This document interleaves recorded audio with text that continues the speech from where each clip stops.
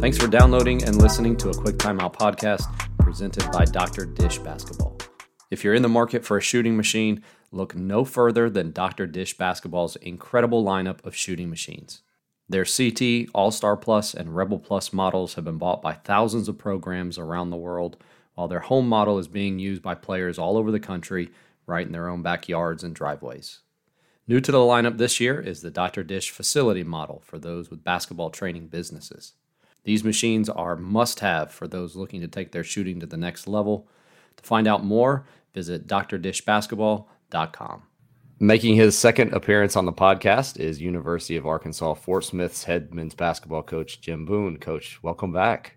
It's a pleasure to be here. Tony, I appreciate you. Thanks for having me. For sure. Looking forward to this. And Coach and I have been coordinating for the last couple of weeks. So we were just talking the busyness of summer. Last time I had you on the show, we talked about probably what a lot of coaches know you for, but the pack line defense. And we're moving this time to the other side of the ball. And we'll talk exactly kind of why we're doing that. But before I talk about specifics, what is your offensive philosophy? Great question. First of all, though, let me start by saying this. I'm a big fan of yours. I enjoy listening to the podcast. I appreciate it. Get a little disappointed when it doesn't come out as fast as I'd like it to, because I walk a lot for my exercise. That's a great time to listen to podcasts and to awesome. Really think about. I think this is a great thing about podcasts and the great thing about what you do. It doesn't matter whether you're listening to someone who philosophically is the same as you from an X's and O's standpoint. There's so much to be learned, and it makes you think. And in that, it makes, whenever I'm listening and I'm hearing someone else, it makes me think, about what I'm doing. And we've got to be constant learners and trying to get better. And it doesn't mean you have to do those things. It doesn't mean you have to adopt those things, but I think it helps you to become a better coach. And so thank you for what you do. I appreciate it. And again, I'm a big fan. Offensively, we talk about our philosophy, and it's evolved over time. As most people's has, but it's always been founded in these things, no matter what vehicle we utilize to employ the offense, or where we were located. I always wanted to utilize an offense that was going to be grounded in fundamentals first. I wanted to be able to run something that I didn't have to sit there and orchestrate every single move, that we were teaching our players how to play and teaching our players how to make plays as opposed to running plays. And lastly, and this is something we evolved to, something that was going to complement our defensive play. And so it really, in what we've been doing probably for the last, I think we're probably about 8, 9, maybe even gaining on 10 years here of running the blocker mover approach. Now, when I say blocker mover, it's our approach to motion, because we still want to give our guys the opportunity to read and to make plays, and not to be too structured.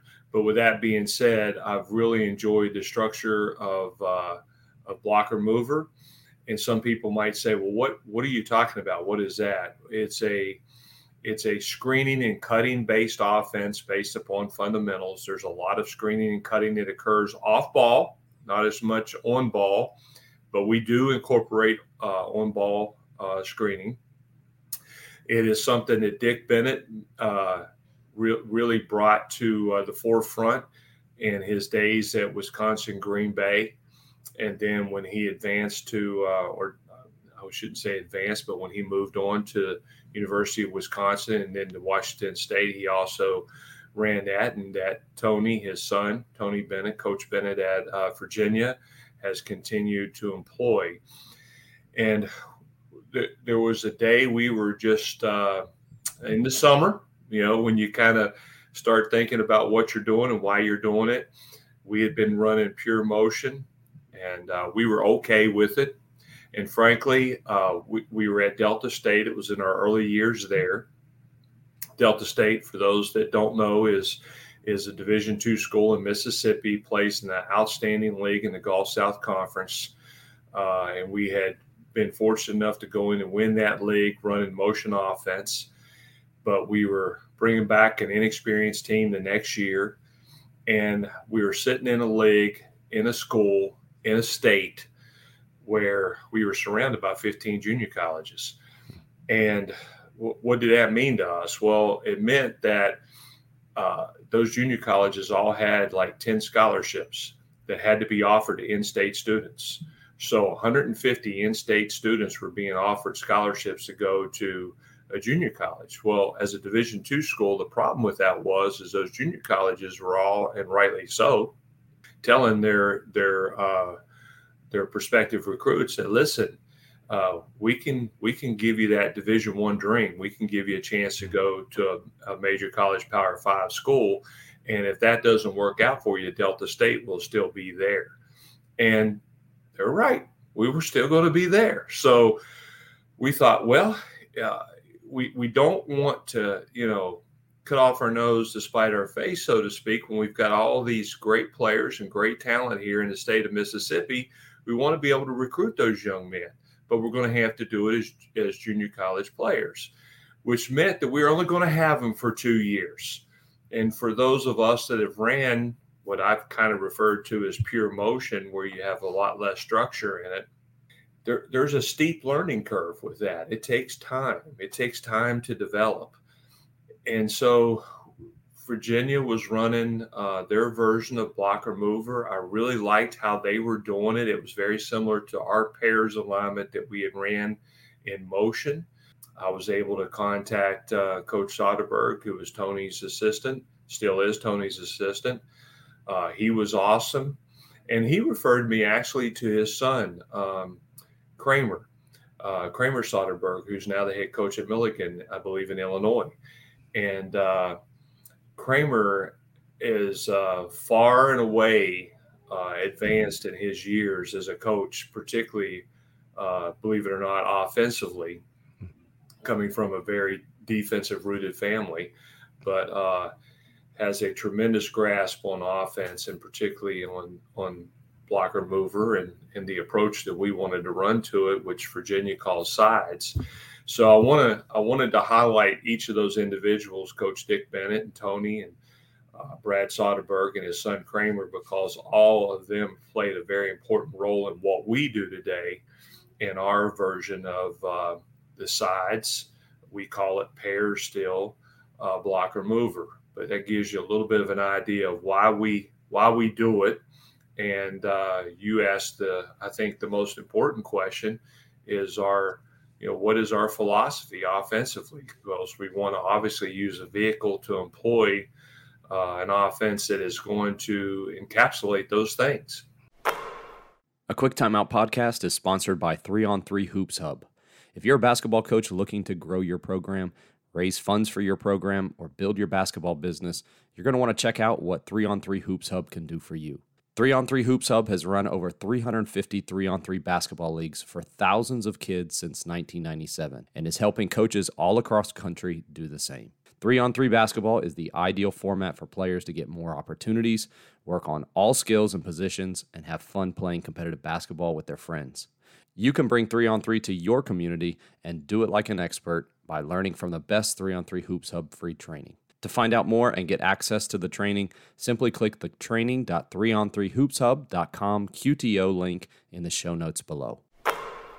I think probably most are coming to the realization now that these systems are just frameworks for what then you can make your own. And maybe we can talk about that in a minute. Most would probably be familiar with blocker mover just from Coach Bennett there at Virginia if they don't know anywhere else. And the pace in which they play, I think, largely in part gets attributed to the pack line defense, and rightly so. But they also probably, with their blocker mover, pair those two things together to help them keep that controlled pace that they want. I've seen some talk about like using it more of playing fast pace.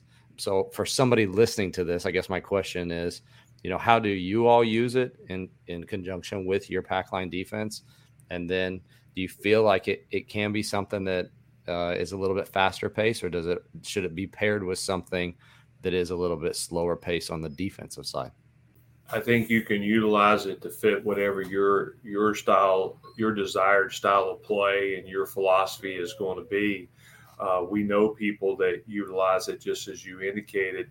I mean, the Portland Trailblazers when Terry Stotts was there, they ran a lot of elements of the blocker mover, and particularly the sides alignment. I've seen a lot of different Division I schools try to replicate it. A lot of different Division II schools try to replicate it. I will say for us, we have a very patient approach. Tony, it amazes me, and I guess this gets to my defensive roots, and that we have a culture of defense in place. Every decision we make is rooted around how we can make our defense better. But we're also in this thing to be as successful as we can be and to produce the best results we can. In large part, I think you, as a coach, you have to figure out who you are and what fits you, but also where are you and what school program are you located at, and what do you have to do? What's winning going to look like for you? And for us, we've kind of made our niche, good or bad, in this business as rebuilders. I don't know why. I think it happens. It's happened a lot where an AD just he looks at us and says, I know you like to build. I know that you've been very successful in building. We would like for you to come and do that at our place. We're going to let you do it your way, where you can develop your system, your players, and build our program from scratch like you've done every other place. Well, when you're doing that, you usually walk into a place where there are problems, and things haven't worked out for whatever reason. So you've got to come in and you've got to come and try to fix it. To do that, we've always found that defense has been the starting point. Mm-hmm. And so we want to put together something offensively that's going to complement that defense and help to make us better on the defensive end, because we know we're going to go through some tough times. It's not going to be easy. And for us, and my thought is, if you're going to do that and you're going to be an underdog, so to speak, and it seems like everywhere we've been that underdog. We've been the team that's trying to climb up. We've got to shorten the game. Mm-hmm. And it amazes me. Ever since I've been a young coach and I've been doing this will be, I think, our 36th or 37th year. I'm not something like that. As a head coach, I hear these press conferences, and it's like every single. I was writing down some notes here when I knew we were going to get, and they all sound the same: pace, space. We want to play fast. We're going to be exciting. We're going to shoot threes. We're going to pressure defensively. We're going to pay attention to analytics, and we're going to press, and we're going to play fast, and we're going to play with pace. And I get that. I mean, you're trying to get your fan base excited and people excited, but the idea is to win. And it takes me back to a story of the great Charlie Coles. And probably not a lot of people listening to our podcast will know Charlie Coles, but he was a long-time successful coach in the Mid-American Conference. He was an assistant coach with Herb Sendek at Miami of Ohio, and then he became the head coach at Miami of Ohio. Charlie was a legend. He just did a great job. He was a great coach. And we were sitting together. I was supposed to be on next, I think, or he was on next at one of the media days they were having at for the Mid-American Conference at the time. And there was a coach had just been hired, and he came up and he said all the things we just got through talking about. We're going to play fast. We're going to play. He looked at me, Charlie did. He said, "We'll see how long that lasts." It's I love our game. I really do. And one of the things I love about our sport more so than any other sport is that I think that thing called synergy means more in our sport, where the whole is greater than the sum of the individual parts. And I think one of the ways to do that is to take a team and build it on fundamentals and build it on taking great shots, hunting great shots, taking care of the basketball, and being really, really hard to score against on the defensive end.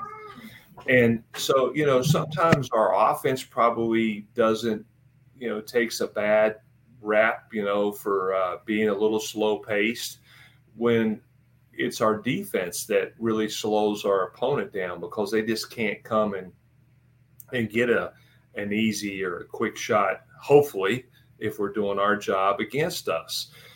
And on the offensive end, I'll kind of go back to, basketball, it's not an equal opportunity game. This thing about just letting guys shoot threes because they're open, there's a reason you're open. Okay? There's a reason you're open. Great shooters aren't open. Defenses are smart. Coaches are smart. Players are smart. They're not going to let you just walk into shots. So I want my best guys getting shots. I want my best shooters getting shots from where they shoot it the best from. And I learned a long time ago, when you look at that stat sheet at the end of the game, on most nights, it should reflect the most shots being allocated to your best players.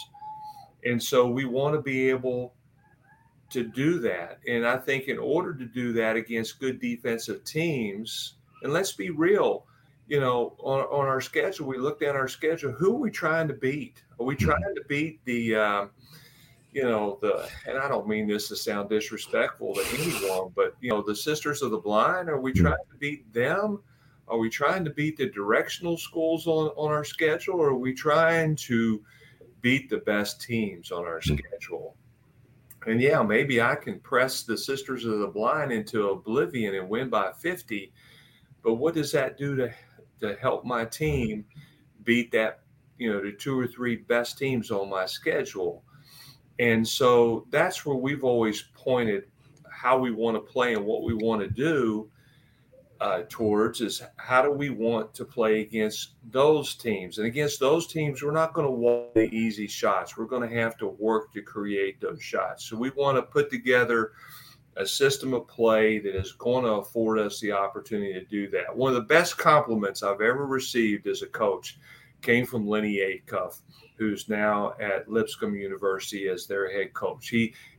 Lenny and I did head-to-head battle, and I think hopefully it made them better. I know it made me better as a coach playing against them because they're very gifted offensively. But Lenny, I heard him speak at a clinic one time, and he said, it doesn't matter what you try to do against Coach Boone's teams. And it doesn't matter what you try to do against to take their best players out. At the end of the night, you're going to look at that score sheet, and their best players are still getting their points. They're still scoring.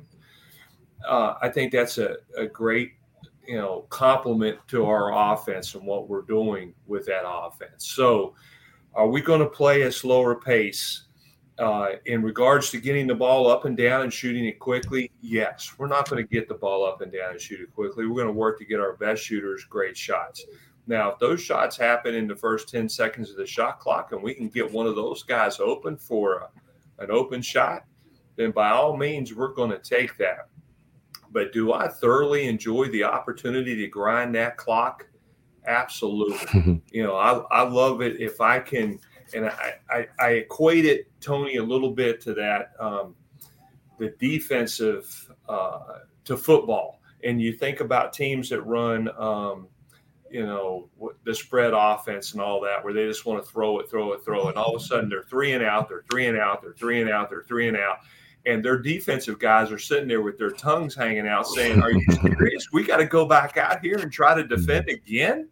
And that's the same thing. We don't want an offense that's just going to put our defense at risk. It's going to make us constantly running back to play defense.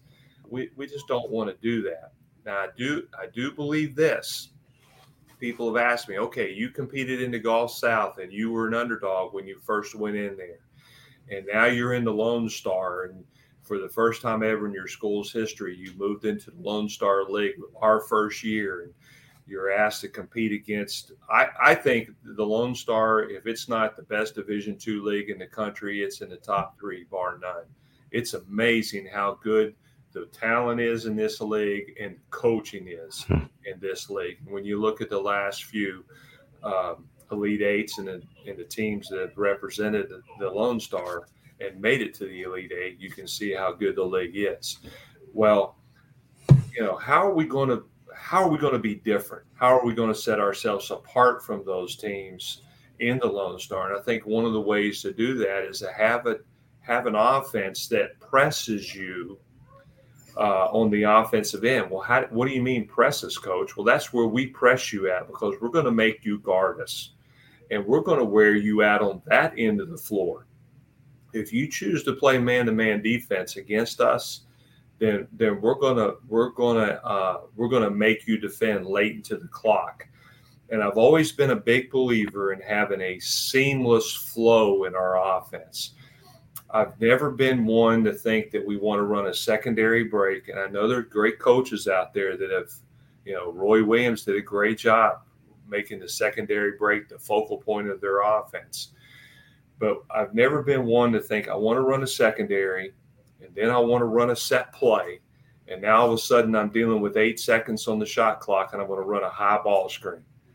I want to be able to just run our offense and work to get our guys the shots that we're trying to get. And then when we get into that 8 seconds, 9 seconds, 10-second range, we're not pulling it out and doing something different.